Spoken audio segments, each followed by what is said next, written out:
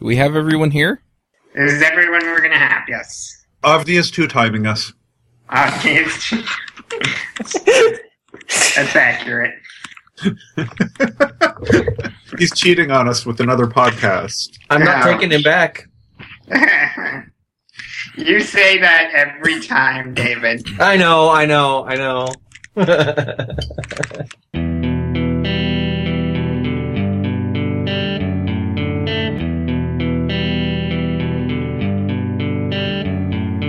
Hosting and bandwidth provided by the Blue Box Group. Check them out at bluebox.net. This podcast is sponsored by New Relic. To track and optimize your application's performance, go to rubyrogues.com/New Relic. This episode is sponsored by SendGrid, the leader in transactional email and email deliverability. SendGrid helps eliminate the cost and complexity of owning and maintaining your own email infrastructure by handling ISP monitoring, DKIM, SPF, feedback loops, white labeling, link customization, and more. If you'd rather focus on your business than on scaling your email infrastructure, then visit www.sendgrid.com. This episode is sponsored by CodeClimate. CodeClimate's new security monitor alerts you immediately when vulnerabilities are introduced into your Rails app. Sleep better knowing that your data is protected. Try it free at rubyrogues.com/CodeClimate. Hey everybody, and welcome to episode 130 of the Ruby Rogues podcast. This week on our panel we have David Brady, 3 Ruby Rogues and Aja Hammerly walk into a bar. James Edward Gray. For this episode, I will be visualized as the invisible site. Josh Susser. Apparently this morning it's Josh versus the kombucha. I'm Charles Max Wood from devchat.tv, and all I have to say is I've got stickers with all of the album art from the different shows that we do. So if you want one, find me at RubyConf. And we also have a special guest, and that is Aja Hammerly. Morning from cloudy Seattle. Hey, good morning. Is there any other kind? It's cloudy here, too. Occasionally it gets sunny, but just not very often.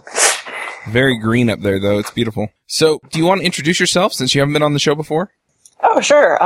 So I am a developer, and I have a deep desire to get more people to use data when making decisions about their sites and about their projects. And I did a talk at Gogoruko this year on data visualization, and specifically really quick and easy back-of-the-envelope style data visualization. Whoa, I'm about to rage quit this call. Can you do back-of-the-envelope data visualization? You can do, well, yeah, of course you can. You can draw easy pictures, kind of just generally show what's going on. And kind of the point is that data visualizations don't always have to be really high quality and shiny with lots of zooming animations. Sometimes all you need to do is just see a basic picture of what's going on in your site or with your project. Who led Edward Tufte on this call? No, she actually said that in her talk. She said, this is not that talk. And her slide was That's one of my favorite parts of that talk. Yes. Yeah. That was the Napoleonic March one. Yes, it was. Yeah, I'm not a designer, and I very much respect Tufte and all the people who can make things that are almost that cool, but that is not me, and I can still do data visualization, and that's kind of my point. Yeah, there was this super complicated slide with all this crazy stuff on it, and it was like, this is not that talk. It was great. Okay, so if you can summarize your talk in 30 seconds, what would it be? Oh. Yeah, it would probably have to be a picture. It would probably be that wonderful slide I have of the 4th grade class crayon drawing of who likes Justin Bieber and who doesn't. Okay.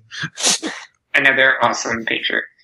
What I really liked in the talk is you actually broke it down really well from you had a great section at the beginning on why would you do this, which I thought was really great. And then you had lots of how could you go about this, and when. Maybe you kind of snuck a little when in there. I thought it was interesting how many axes you managed to hit on. So why don't you give us the why would you do this spiel, because it was great. So I think that as engineers, or if you see Ryan's talk from Cascadia, as craftsmen, we tend to be very specialized, and things seem to blatantly obvious to us aren't obvious to lots of other people, including the people who are making decisions about what is important and what is not. And I've found that at all of the jobs I've had, it's much easier to convince someone that what the path they're going on is incorrect, or that we need to do some optimization or spend some time cleaning up code or any other number of things, if I can show them a picture of the benefits, how it will affect them, or I can draw a data structure or draw out an architecture diagram, it's much easier if I can show someone a picture. I can convince them, I can explain things to them a lot easier, and so that's why I think we should use these tools more often as opposed to just spouting numbers at each other. I also have worked on a number of teams where we had people from all over the world, and I found that pictures were less likely to be misinterpreted than language a lot of the time. Mm-hmm. Even when my teammates spoke perfect English, but there was still idioms and assumptions that we make based on our US-centric view that we didn't realize we were making that assumption, and they didn't realize that they were working from a different set of assumptions. But when we all looked at a picture together, it was really easy to see what the point was, what we needed to do next, kind of just general diagram of the situation. And I also found that pictures help diffuse panic, especially when things are just going really bad on them. I've only worked in the web for the most part, and when things are going really bad on the site, everything seems to be falling a picture, and New Relic graphs have been great for that in my experience. Just helps people see what the actual problem is, as opposed to taking wild guesses because they really want to solve the problem and they haven't spent the time to look at the data because they're afraid to take the time to crunch the numbers.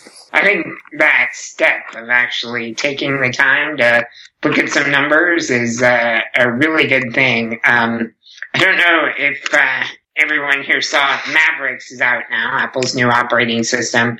And my favorite part about any new operating system release from Apple is the 24 to 25 page write-up that John Siracusa does on Ars Technica. And this particular one, he talked a lot about the things they did in Mavericks to speed it up.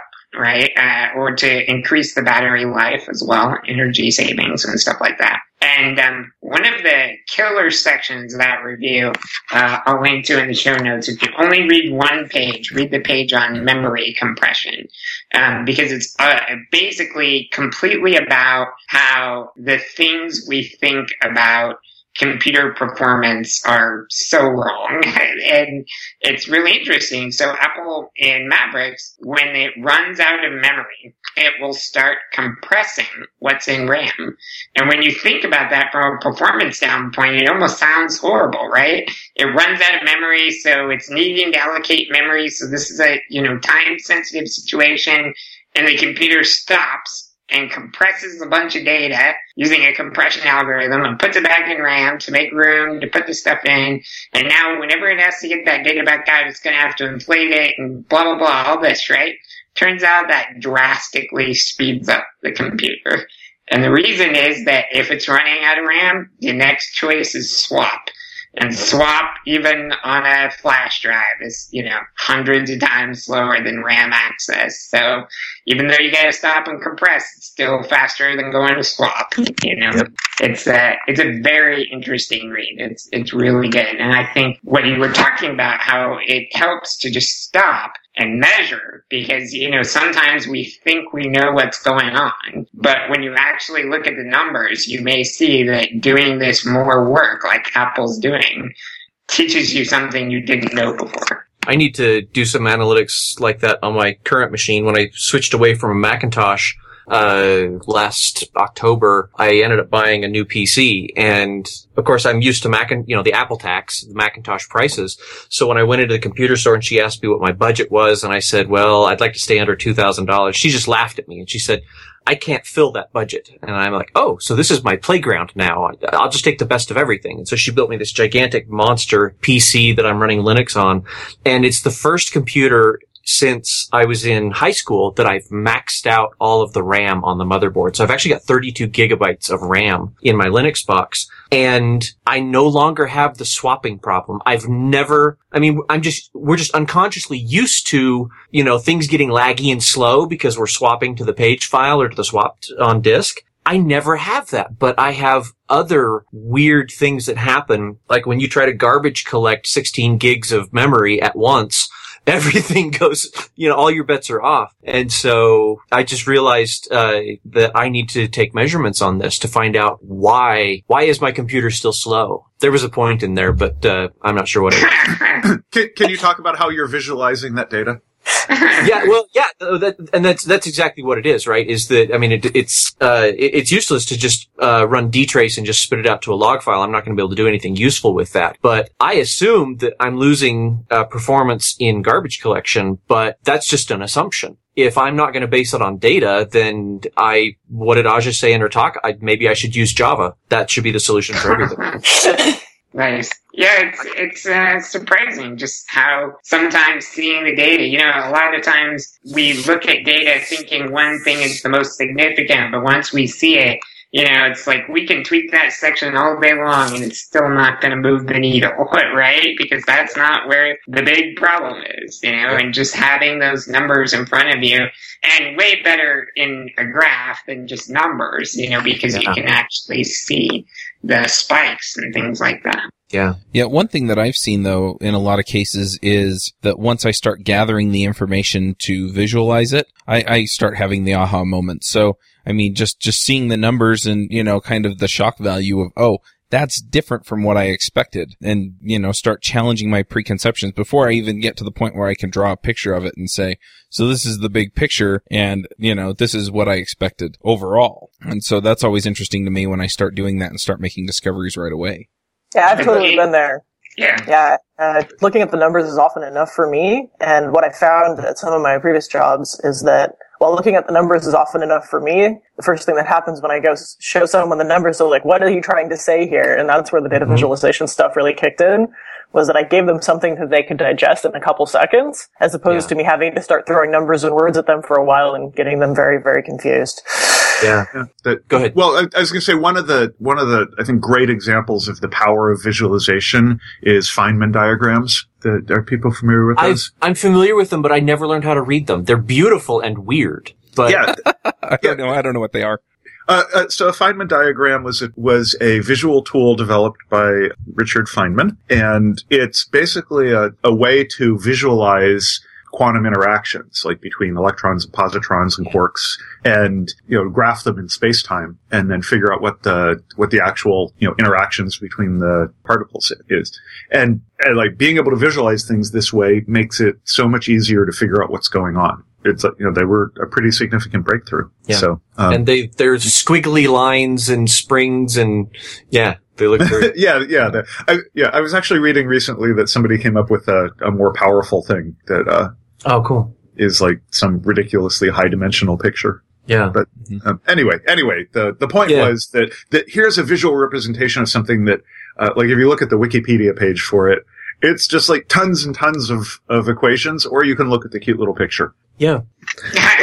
We talk about how a picture's worth 1,000 words, but more importantly, a picture is worth 1,000 words all at once, right? And a bit from Aja's talk that I absolutely loved, and it was a joke and it got a big laugh, right? Aja, you talked about how the site's running slow, so the engineers go in and they fight, and the first person shouts out, we should use Java. And you go in later and you bombard your manager, who's this Labrador Retriever, and looking at you puzzled, and you just said, you puke, what did you say? You puke numbers? Is that? Barfing numbers, yeah, and I'm prone to doing that, so. Yeah. Based on the real experience. Yeah. So there's a sales adage that says a confused mind always says no. And what I loved was how you tied that in, that you go in, you barf numbers at your manager, and the manager says, so we should use Java? And you realize, no, you've completely missed my point. And yeah, when you can bring in a picture and say, here's your problem, they can go, oh, okay, we need this.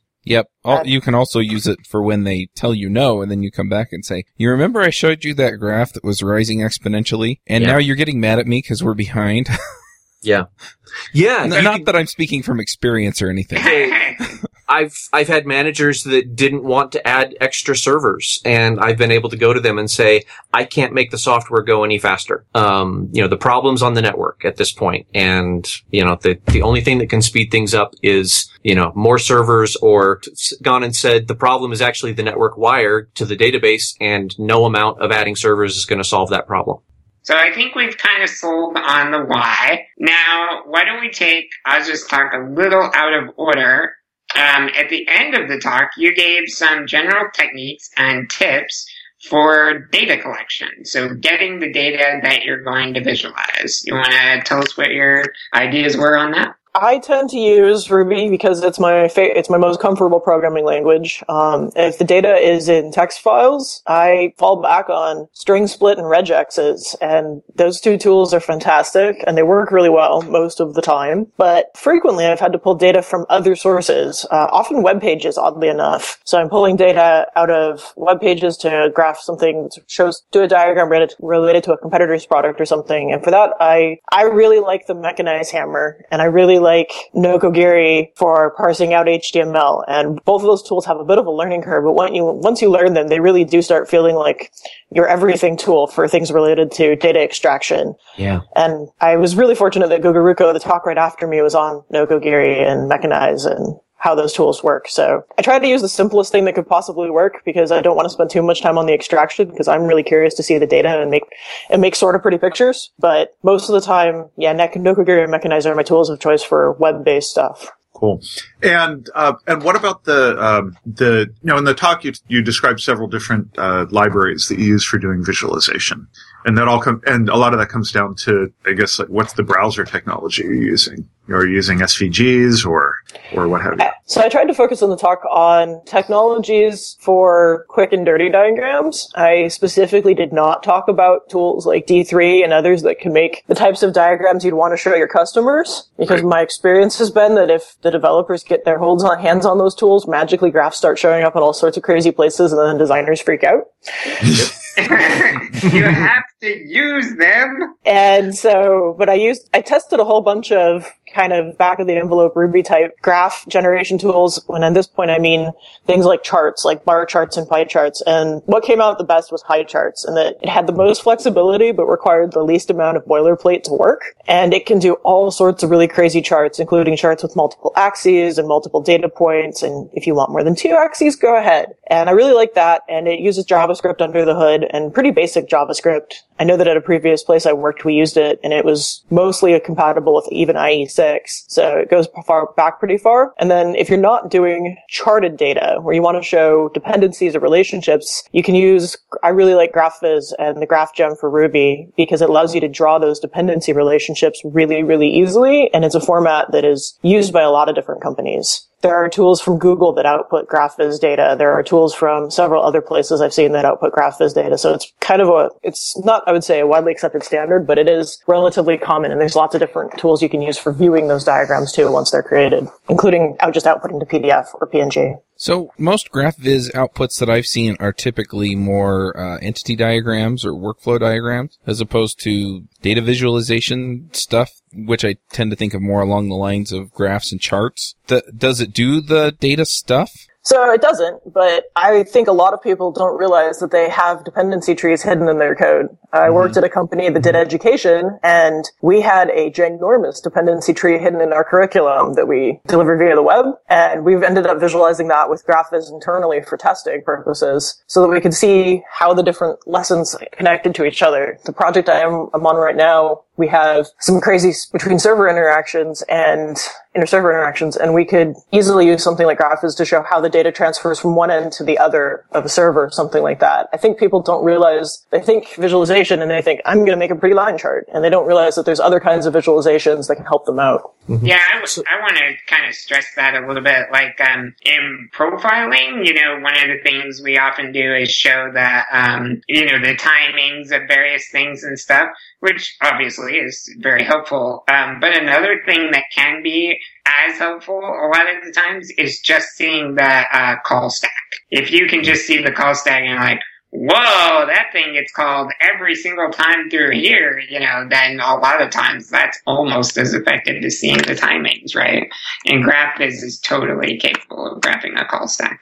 As I say, I have a GraphViz question for you, which is that my one annoyance from it is that it likes to lay things out on its own, and I haven't figured out a good way to tell it to stop that. And usually, like a small graph, it's fine. I'm okay with it. But in your talk, you talked about graphing out the dependency chain of your curriculum, and you could look at your chart and you could clearly see that, here's the 100 level courses, here's the 200 level, here's the 300, here's the 400 level courses.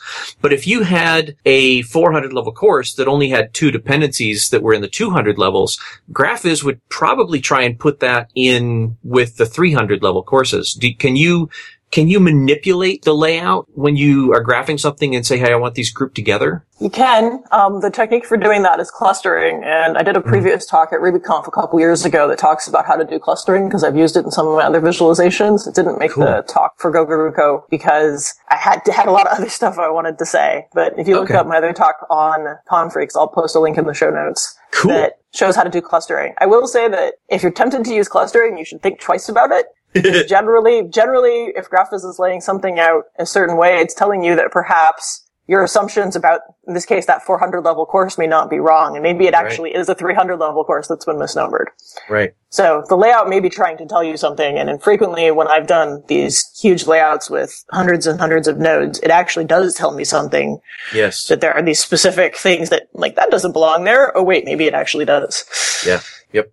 So I have to confess that I learned something new from Aja's talk, and that's the existence of the graph gem. A testament to GraphViz, but the dot format that it reads, the dot file format, is very simple, and I've used it a lot in the past, and I just spit things into it. But then I find, it's always simple to get those first 2 nodes in there, and then, by the time I'm throwing 30 nodes in there, my code's usually getting pretty ugly. And I have always just done it manually and did not realize that we have this awesome graph gem in Ruby that basically just paints a pretty DSL over the top of this file format. So it's really cool, and if you don't know about it, you should check it out because I think it's super handy.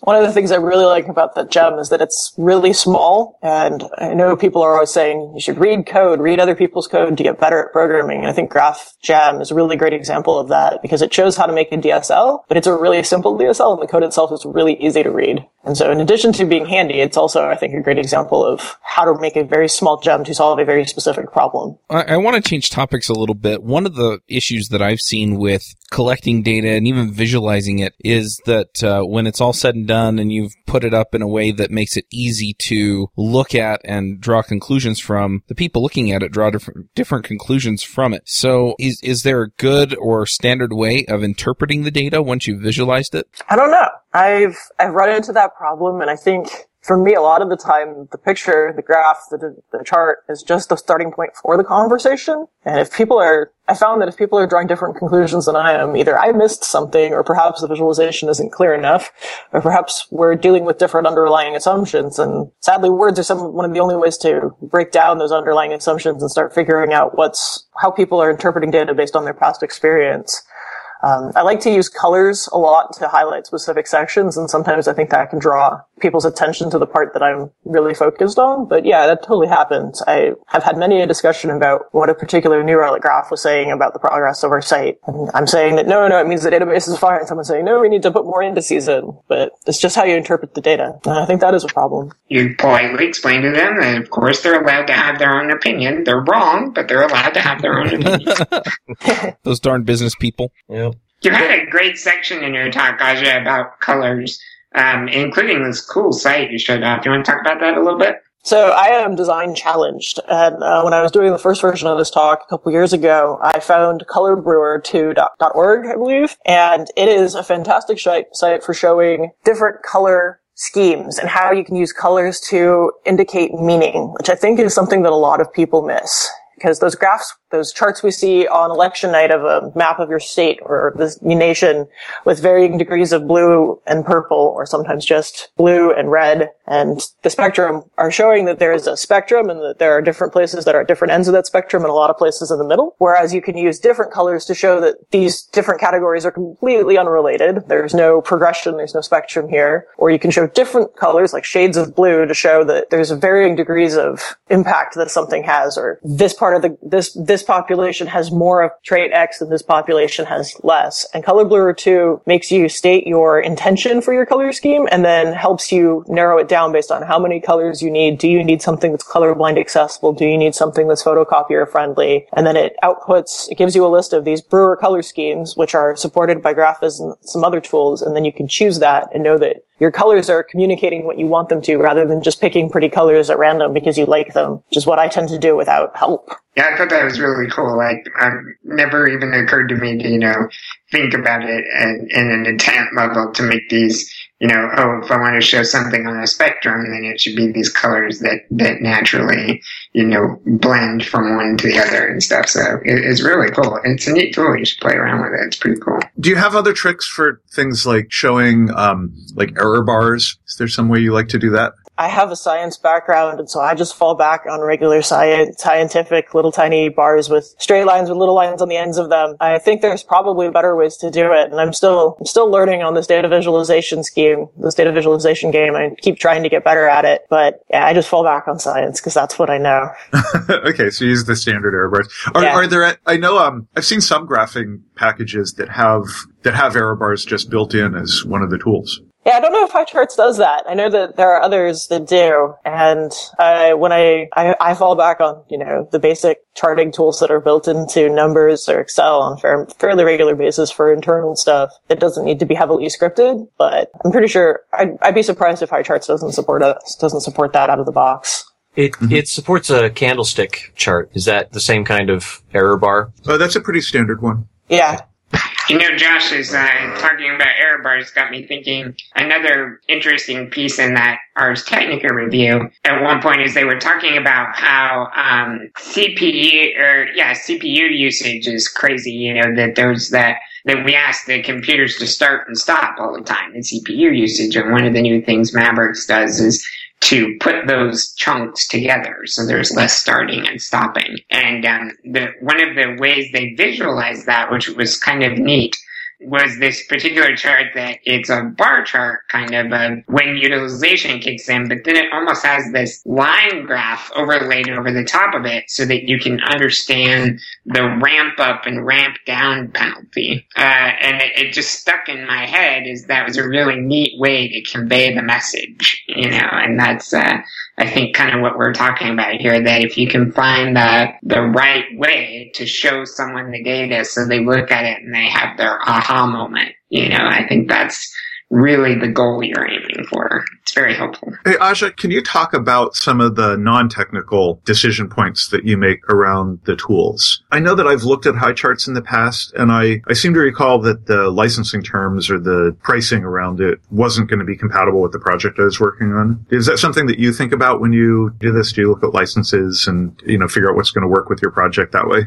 Yeah, you have to look at licenses, you have to look at pricing. The project I'm using HighCharts on currently is non-commercial, and so I can use HighCharts for free. And when I've used it on projects in the past, we compared pricing models and compared the kinds of visualizations that our design team wanted us to build. And HighCharts was the simplest for us to integrate, had the best support, and was the cheapest based on what it offered. And so those decisions. You have to look at, okay, what are my choices? What's available? And you also look at things like what browsers do you have to support. I've worked on a fair number of projects that have to go fairly far back in the browser support hierarchy. I'm really lucky right now that my project only has to support the latest 2 versions of Chrome and no other browsers. So that means we have a lot more flexibility in terms of what parts of JavaScript we can use and what parts of CSS we can use. Whereas if you have to go all the way back to IE6, your tool set is going to be significantly limited, and maybe something that's more expensive but supports IE6 is going to be a better choice for you. And so there's a lot of that. And if you're focusing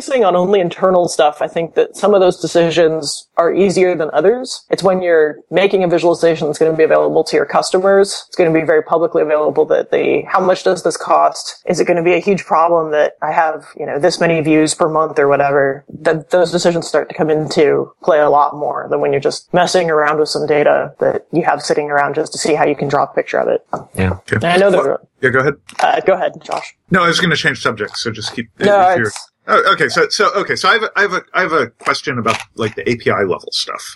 The last time I was doing much graphing, I found that it seemed like there were two camps of how to ship the data around, and one was here's a list of all of the X coordinates, and then here's a list of all the Y coordinates. And then, something in the graphing package would figure out, okay, now I can draw something at the intersection of the X and the Y. And then there was the ones which just say, oh, here's a list of all of my XY pairs. And it seemed like, okay, one or the other was good for particular kinds of visualizations. I haven't dug into the high chart stuff. I've only taken a glance of that. Are there options for doing, one or the other kind of data series, or, do you have a preference for that? I like laying out pairs of X and Y and letting the library figure out about what my axis range should look like. Then, because I don't want to necessarily make those decisions, high charts mostly does the data pairs, although you can specify the range on the axis if you care about that. Otherwise, it'll pick intelligently from your data set. I prefer that, but I see the value in laying things out the other way. I like getting the data and then not having to worry about too much about the layout once I have the data, and I can generally put things together into a list of pairs or several lists of pairs pretty easily with code, and then I let the API take over it, I let the library take over at that point and do the drawing and the layout and everything else for me. Mostly because I'm lazy, and I like being lazy and having pretty pictures show up anyway. Okay. So what's the laziest way that you found to just put a useful picture up?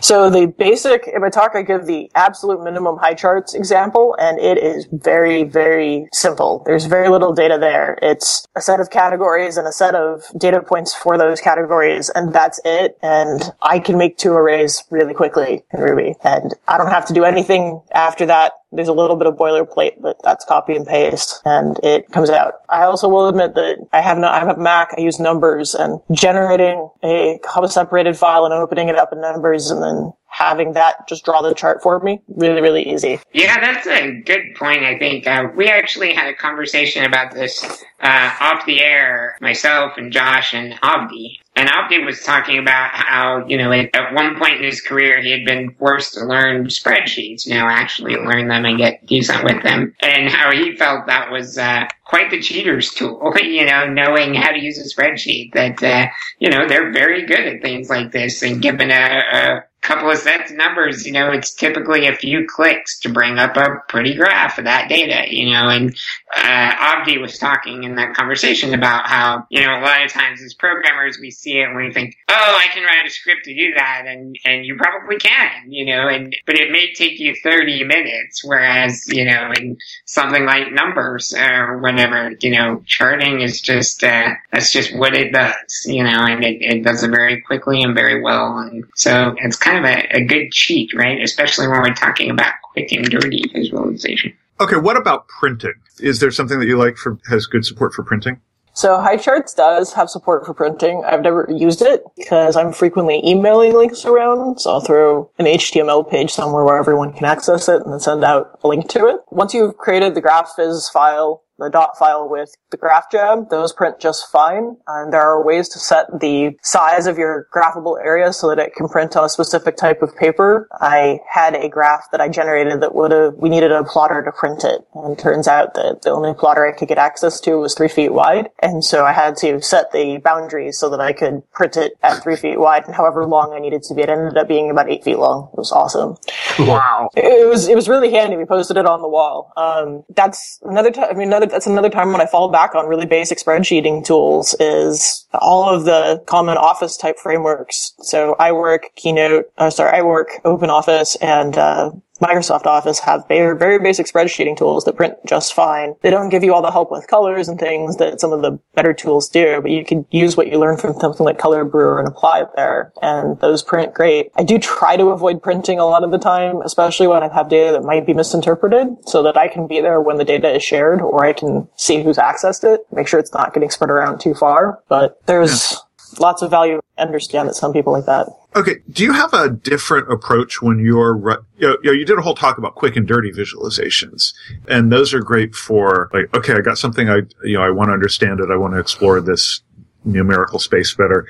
But there's also the visualizations that I think we do a lot in our work of wanting to understand something on an ongoing basis, where it's, like you talked about New Relic. It's like, okay, what's my performance report for the day? Or, what's my user conversion rates?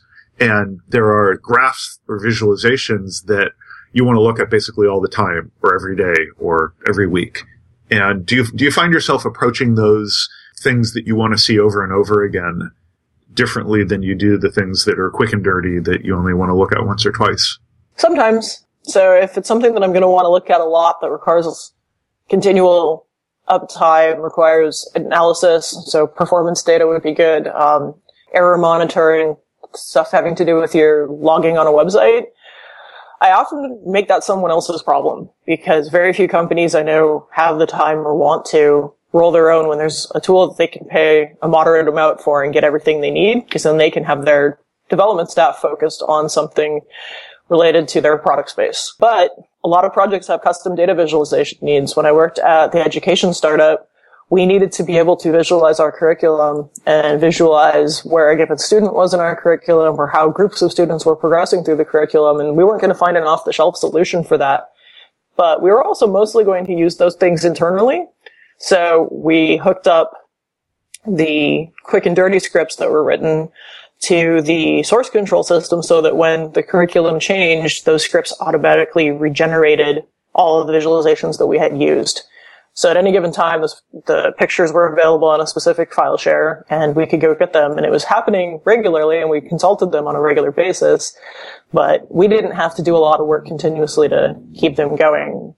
You can do the same thing with a cron job if you have something that you know you need to generate that's custom to your workspace, and then you get at every night or every 2 hours. So as long as you're not going to be showing it off to lots of other people who will care that it's not pretty, your quick and dirty techniques can be used for a really long time. And that's, I think, something that a lot of people miss. They think these data visualizations have to be epic and beautiful, and they don't have to be as long as they get the point across. Okay. Have you ever, looked at, okay, if I want to graph this thing over time, seeing what the axes ranges are so that they can be consistent over time, even if your data isn't fully populating the graph? So that things compare over time, apples to apples. So with high charts, you can set your range and make that happen. And that's pretty straightforward. I've got a personal project that I'm graphing weightlifting data right now, and we can set the weight range on the weight axis because time's on the X and weight's on the Y. And you can set it so it's consistent so you can compare it over time. With GraphViz, that's a little harder, and that was one of the things that got us when I was doing the curriculum graphing, was that we would add a bunch of curriculum to one section and the entire graph would flip over the y-axis or something, and so you couldn't necessarily compare last week's graph to this week's graph to see what you added. And I haven't figured out a way past that in GraphViz, but the benefit we got from it made it worth it anyway. You can diff the dot file. And that's not particularly good for showing the sales team what you've just added curriculum-wise. Yes, I hear you. I just love that you have answers for all of my harebrained questions here. Stop encouraging it. I have another question about collecting the data. So you mentioned that you like to use Ruby. You mentioned the GraphViz format. I guess what I'm wondering is, I know a lot of people who collect analytics on their application, sort of like New Relic, except they've kind of customized it themselves. If you were going to do that, what kind of tools do you use for that? Do you use some kind of, most of them I think use some kind of NoSQL database? Do you do that? Do you just put it into a regular relational database? Or, do you collect it in a different way? So I've never done this successfully. I've worked on several projects that have tried to do it, and we've always found that the data set gets really big really fast, and we don't get the time from the management to handle those cases and deal with the ever-growing data set to produce even bigger visualizations. It always seems like the internal tools, the internal analytics are the least priority of a lot of people. So I don't know what is the best solution. I know that I have used a relational database for it, and that database got very big and very slow very quickly. And it also was a problem when we changed what we were collecting, because some records were sparse in some places and other records weren't. I'd love to see what other people have done, if people have done this successfully. It seems that I always fall back on New Relic or another common tool is good enough. Regular log processing is good enough, even though we'd like something more. Yeah, that makes sense. It's a very specialized problem that requires very specialized tools, and Yeah. I think what you said originally is making somebody else's problem is extremely wise. Well, my experience is that if it isn't somebody else's problem, it doesn't happen, because the stuff that isn't visible to customers until things go really, really wrong never gets prioritized, or rarely gets prioritized. Good call. All right, so data visualization. What else? What have we missed? Anything else we need to cover? I think you guys got most of it. I think the big message of my talk is just use the data you have and use pictures to make the data you have more digestible. Convince people that data is important. Well, okay, I have a whole thorny issue here, and that's animation. Yes, animation. Yeah.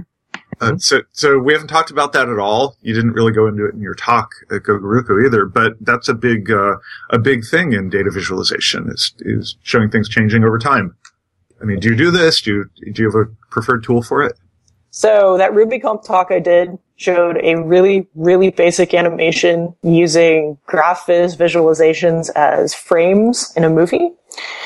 And it was very powerful and very time consuming to generate. I played with using JavaScript on top of a image of a GraphViz generated animation, so a GraphViz generated graph, and I used JavaScript to make a colored box move to different nodes around the graph, and that was better. Did not take nearly as long to generate, but it wasn't as smooth as the version where I generated individual frames and then stitched them together with FFmpeg. I think that oftentimes animation is overused, and I think the only good time to use it that I've come across is, to show things changing over time, and I don't have a lot of solutions for charting data like that. I know HighCharts does have some supports for not playable animation, but zoomable charts of varying kinds, and I just haven't had a good excuse to play with them yet to figure out if I have data that would benefit from them. But I've seen some very compelling animated charts and animated visualizations, and I want to get better at that. Mm-hmm. I've often used tricks similar to Aja, where I just throw a bunch of images in a directory, stamping them out, 01, 02, that kind of thing. And then there's a tool on the Mac called Graphic Converter, which is basically like the Swiss Army knife of, I swear sometimes it understands image formats that I don't think have been invented yet. It's amazing what it knows. And you can just point it at a folder of images like that have these number suffixes or whatever, and it'll just grab them and make a movie out of them. It's a really cheap trick, but it works good. For the command line freaks out there, ImageMagick is amazing. The convert command can do pretty much anything. Like, you can stitch images together into a GIF file, you can explode a GIF file out into individual frames, etc. And that's one of the tools that I like to use as well. There's also like D3 and interactive stuff like that. So we haven't talked about D3 or like JavaScript packages very much. Is that I know you avoided that in particular in your talk, but is there something you want to say about that? I think they're really cool and really powerful. I don't know them particularly with tools like D3 particularly well, but I've seen some amazing stuff done with it, and I want to learn more. When you only have 30 minutes to talk, you have to cut and pick. You have to pick and choose what you're going to actually talk about. And it was on my list of to do before this call to learn more about D3, so I could sound more intelligent about it, but it didn't happen. So I've played around with D3 a little bit, and I like the approach. It feels a lot like functional programming. It's built up that way. You got a bunch of little filters that transform things, and you just sort of build up a pipeline that you dump your data into at one end, and out the other end you get this pretty picture. Sounds great, huh? Sounds fantastic. It's on the to-do list. Yeah. The page for it, just the intro page for it, is very interesting and compelling. Mm-hmm. Yeah, it's pretty impressive. I was really upset, though, that the project I wanted to use D3 on last year, I couldn't because it didn't actually support browsers far enough back in time. That's a lot. I think that's a kind of common problem with some of the fancier stuff, right? Is the compatibility, and Aja kind of hits on that a lot. It's one of the things that makes HighCharts kind of worth it. We had to buy it on a site, once, which is silly. The client balked at like the $90 price tag, I think it is, for a single site. It's like, yeah, but you're asking us to support browsers back since the dawn of time, and this one fee gets you that. That's, beyond reasonable, Yeah. For people still supporting IE6, BJ Clark, Robot Death Squad on Twitter, has the best quote for that, which is, don't support IE6. People that use IE6 are used to seeing the internet broken. It's got to be getting true with big people like Google dropping it. And he said that in 2010, so it's move on, people. For sure. One thing that I want to ask about is behavior visualization. We talked a little bit about this with GraphViz, with the workflows and things like that. I guess what my question is do you find that it's much different visualizing the path through some code or, some process or workflow in your software as opposed to visualizing a collection of data and compiling that into a chart or graph? So one thing I found is that when you're trying to visualize the path through some code is that you don't have nearly as much data, and so it's a lot easier to just do it by hand. Whereas if you're looking at hundreds of data points that you need to draw. And so I find myself falling back to the whiteboard or the piece of paper sitting next to my desk a lot more often. I wish someone would make a really cool tool for drawing out sequence diagrams, because I would totally use it all the time to see how data is flowing through a piece of code, because sometimes that's my biggest problem is, okay, what happens next? Okay, how do I get back from here? And that takes time to dig out, and it'd be cool if someone could make a tool that could analyze code and do that. I find that I fall back on the automated tools a lot more often when I have a lot of data, and doing it by hand would be really time consuming, or I'd be really likely to make a mistake because there's just so much data. I think one of the things I want to say about that is, in recent years, I've actually mentioned this in a few of my recent talks, is just finally learning and understanding state machines and stuff has been super valuable to me. We use state machines in everything, and then we have no idea that we're using them. The web, is all state machines everywhere. The way we do active record models with like the published at column and some thing, you're defining a state machine there, and things like that, and becoming aware of them, and then tools that draw them particularly well. These flows through it. Steve Klobnik talks in his book, Designing Hypermedia APIs, about how it's actually one of the steps in designing a hypermedia API is basically draw the state machine, and because that's what it is, right? Interactions with an API and stuff. So, I find that super valuable. My go-to tool for that, which is not automated, but when I do it manually, is OmniGraffle. And boy, it's just awesome at that kind of stuff, because you can just nest and kind of tap it out, and it's really fast to put them together, and they look awesome. Yeah. Okay, so back to basics, just real quick. There's a lot of different kinds of graphs that you can use to visualize things, even just down to like, am I going to use a log scale versus a linear scale kind of thing? And, is there some way that you approach this kind of, how do you choose a strategy for presenting the information and, figuring out whether you want to use a line graph or, bar charts or, what have you? One of the advantages of using tools to do it is that you can try a couple different ways of showing something, especially with charting, and see which one communicates what you're trying to say the best. So maybe you want to use a log scale if you really, really want to emphasize that exponential growth. But if you're not so worried about that and you want everything to fit on a single sheet of paper, maybe that's the time to use the log scale, and when you want to show that exponential growth is the time not to. A lot of this comes back to the stuff we learned in school, learning about different kinds of charts, is that you use pie charts when you want to show how a whole is made up of different parts. You use line charts when you want to show a single data point over time, and the x-axis is nearly always your time variable, whatever that is.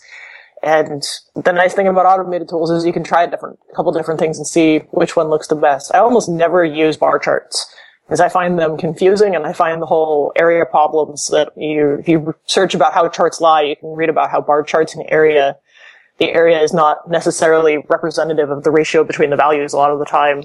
They can be really misleading that way. And so I try to avoid them. And you don't tend to see them used very often in the experimental sciences for the same reasons. Yeah. I guess the big problem with, with that sort of charting is how you deal with zero. And, if you're plotting a bunch of values that all fall between 100 and 101, then, your distance from zero is 100 times the range of what you're charting. So you can never really show that. And, and the differences between, point A and point B might be only a fraction of a percent, but they can look huge depending on how you choose your axes. So that's my favorite way to lie with graphs, is choosing your axes. Mine too. Josh, you're not supposed to be getting those tips. I actually think there's some value there. Learning how to lie and make your point. If you have, the whole point of visualization a lot of the time is communicate a specific point, and playing with variables to see how you can make the point you're trying to make more obvious, I think, is a valuable skill. As long as you realize that you are perhaps manipulating the perceptions of your audience. I also think it just makes people better consumers of information in general if they understand how those things work. Yeah, I was going to say to Josh, that was spoken like a true choose your own opposing ideology. Yep. Yeah. Yeah, I guess so. On Aja's tip of trying several different stuff, I will say HighCharts is pretty cool for that, because that there's these different classes and they all take a bunch of parameters, but they most of the time take very similar parameters, enough that if you're sticking to the basics, it's still kind of the same. And so a lot of the times you can just change the name of that constructor call and boom, you've got a totally different graph, and you may have to tweak a few things, but it really is kind of impressive for just switching various types. Do you have a favorite fun way of graphing something? It's like I remember in high school, Valentine's Day, they had the polar coordinates equation that drew a cute little Valentine heart. Do you find yourself ever doing whimsical graphing or something that's more of an artistic expression? I don't. I tend to do my artistic expression with non-technical tools. But I have had fun in the past when someone says something completely inane in a meeting, going back to my desk and whipping up a very quick representation of why they are wrong or why their assumptions are very wrong, and just, sliding it across the desk to them and saying, I understand that you think that, but you are wrong, and here's why. This is why you're dumb. You are so wrong that I was able to create a graph of why you are wrong. There you go. I want the graph plugin that creates the crayon drawings like Aja had in her talk. Yeah. That would be so cool. Yeah, it would be great. Yeah, anything to make people not show the customer what you're creating. Exactly. I think if you just use old ink cartridges on the printer, it has the same effect. Oh, jeez. Who knew? I'm sure someone's done CSS that makes things, it's the visual equivalent of Comic Sans, graphing equivalent of Comic Sans. Yeah. There you go. Balsamic is a UI mockup tool that is deliberately intended to look like sketches on a napkin, so that when you do show it to the customer, they don't think it's done. Right. Yep. Yeah, I've seen several visualization tools like that for Keynote and things like that as well. But, it does give it some character, and it makes it visually more interesting to look at. Well, I think if you're using, rough, scribbled lines, that communicates, maybe, this is rough data. So, I think if you can present the data and use those, sort of out of band, communication cues, that's helpful. I'd love to have a crayon graphing package. It'd be awesome. Yeah, no kidding. Agreed. All right. Well, are there any other aspects of this that we should cover before we wind down and do the picks? I think drawing things is cool. Yep.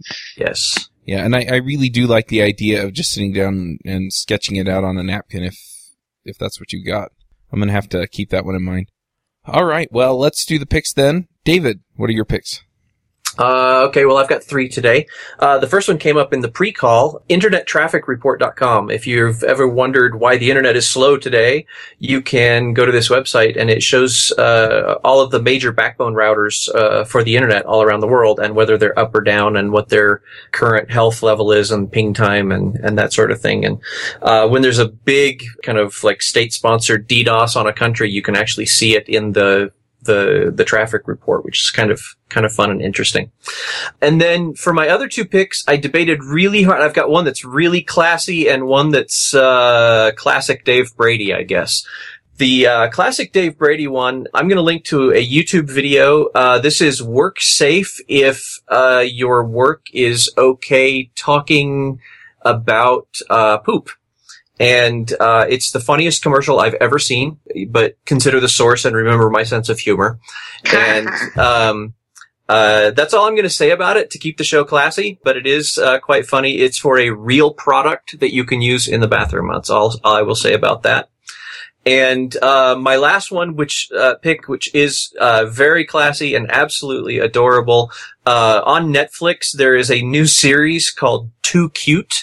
And they come in and they give you a warning at the beginning. Warning, the material in this program is too cute. Viewer discretion is advised.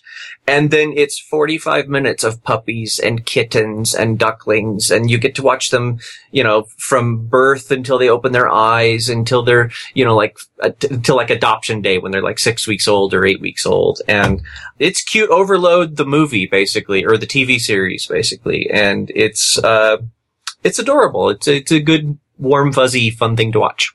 And them's my picks. Very nice. James, what are your picks? So I wanted to use my paid time to kind of talk a little bit about this problem that I hope we all know the tech community has on gender diversity and how that sometimes leads to bad things like sexual assaults and stuff like that. I've been reading about this topic for a long, long time. I maybe have like 40 hours of just studying nothing but this topic, and I still feel like a total idiot, not confident, giving a lot of advice on it. But I will say a couple of things. One is that this problem kind of occurs pretty naturally because of our diversity problem. And so it helps to understand how it comes about based on the lack of diversity in the tech community. And so I'm going to put a link to the show notes to this article. And the real purpose of this article is something unrelated, and I think I would advise you just to ignore that. But the article does have some really good visualizations. We're talking about data visualizations, and this particular one shows that how when you have a diversity imbalance, it creates problems like this and why. And it was super, super eye-opening for me and very powerful, so I recommend you go look at those. And then another thing I think that we should start realizing is how this is all of our issues that we share, especially us, men who, don't get hit with this problem as much, and how it affects us. And there's a really good TED Talk on that about how it's our issue and not just a specific group's issue. So I would recommend you watch this TED Talk. And these are very, I think, introductory kind of pieces on this topic, but it's really important, and it's something that bothers our tech community, and it's something we need to start becoming aware of. So you got to find your way into understanding on this stuff, and I think these 2 links are a great way to start. Awesome. All right, Josh, what are your picks? I'm going to pass this week. All right. I've got a couple of picks. The first one is I've been playing this game on my iPhone. It's called Dragonvale, and basically you get to raise and breed dragons. It's kind of fun. And I've also been playing another one called Dragon City, which is similar but not the same. And you actually get to battle with your dragons on that one. So those are kind of fun. And the other one that I'm going to pick, I've been playing with this new system called Office Autopilot. It's not cheap, but it appears to be able to do all of the automation stuff that I want to be able to do in my business. And so I'm really excited to give it a try. I actually spent about a half hour talking to their guys last night, and I I'm going to be getting some more kind of introductory support tomorrow, and then again on Monday they're actually going to help me set up the whole thing so that it manages things like my marketing funnel and things like that. And so I'm really excited to see where this will all go. And you can go check it out at officeautopilot.com. I also have an affiliate link that I'll put in the show notes. So if you go sign up, I would appreciate the kickback. But ultimately, if you go check it out on my recommendation and you like it, then that's good enough. So anyway, those are my picks. And Aja, what are your picks? So I've got one nerdy pick, and that's the book The Realm of Racket, and it's from No Starch Press. And it's a introduction to the Racket programming language, which is a dialect of Scheme, which is a dialect of Lisp. But it teaches Racket through games, and we've been working through it in a study group that's based out of Seattle RB, and it's a lot of fun. We're about 2/3 of the way through, and I've made a game that involved killing various kinds of slime monsters, and I'm currently working on this crazy dice game that's kind of like Risk and kind of not. And there's a lot of really good learning involved, and I've worked through structured interpretation of computer programs about 18 months ago, and I'm still learning cool things from Realm of Racket. So it's not like it's really basic Scheme. And it's very approachable, which is the other thing I really like about it. It starts out pretty easy and nice and smooth. And then I have two picks that are completely unrelated to nerding stuff. I've been doing a lot of conference speaking this year, and I really enjoy it, and I have two things that have helped me get better at that. One is a Ze Frank video called How to Public Speaking, and I'll put up a link to that. And I like it because Ze Frank is hilarious, and I think it covers the really basics of how to give a good speech without being overly long and overly dogmatic about it. It just covers the simple basics of how to feel confident and also how to give a good speech at the same time. And the last one is Toastmasters. I did Toastmasters for about 18 months at a previous job, and there's a lot of people who seem to have a knee-jerk no reaction to Toastmasters, but the group I was with was fun. Nobody was particularly good, and we learned a lot from each other. And we had a lot of folks that were even relatively inexperienced English speakers, and we all helped each other out, and I felt it made me a better speaker and made me feel a lot more confident when I was up in front of a group. Mm-hmm. So if people want to get into public speaking, I highly recommend Toastmasters. Those are my picks. Awesome. Thought it was cool that you picked Realm of Racket and you were describing slime monsters on a dice game, and I'm like, that sounds like Land of Lisp. And I just looked it up online, and Conrad Barsky's one of the authors, so that's cool. Yeah, it's very similar to Land of Lisp. I have not worked through Land of Lisp, but I'm enjoying the heck out of Realm of Racket. Awesome. All right. Well, before we wrap up, I do want to mention our silver sponsor, and that is Elixir Sips. You can go find them at elixirsips.com, or you can go to the website and click on the banner. It's kind of a Ruby Tapas type thing for Elixir. So you get a couple of videos a week. And anyway, it's pretty awesome, so go check it out. And our next book club book is Functional Programming for the Object-Oriented Programmer. There we go. So go check it out. There should be do we have a discount code for that? We do have a discount code. I always forget what it is, so maybe we'll put it in the show notes. So. Yep, we'll get it in the show notes then. But thanks for coming, Aja. It's really interesting to talk about this stuff, especially since a lot of it really doesn't boil down to how you code it. It boils down to how you think about it. So yeah, this was a lot of fun. Thanks you guys for having me. Yeah, thanks for coming. All right, with that, we'll catch y'all next week.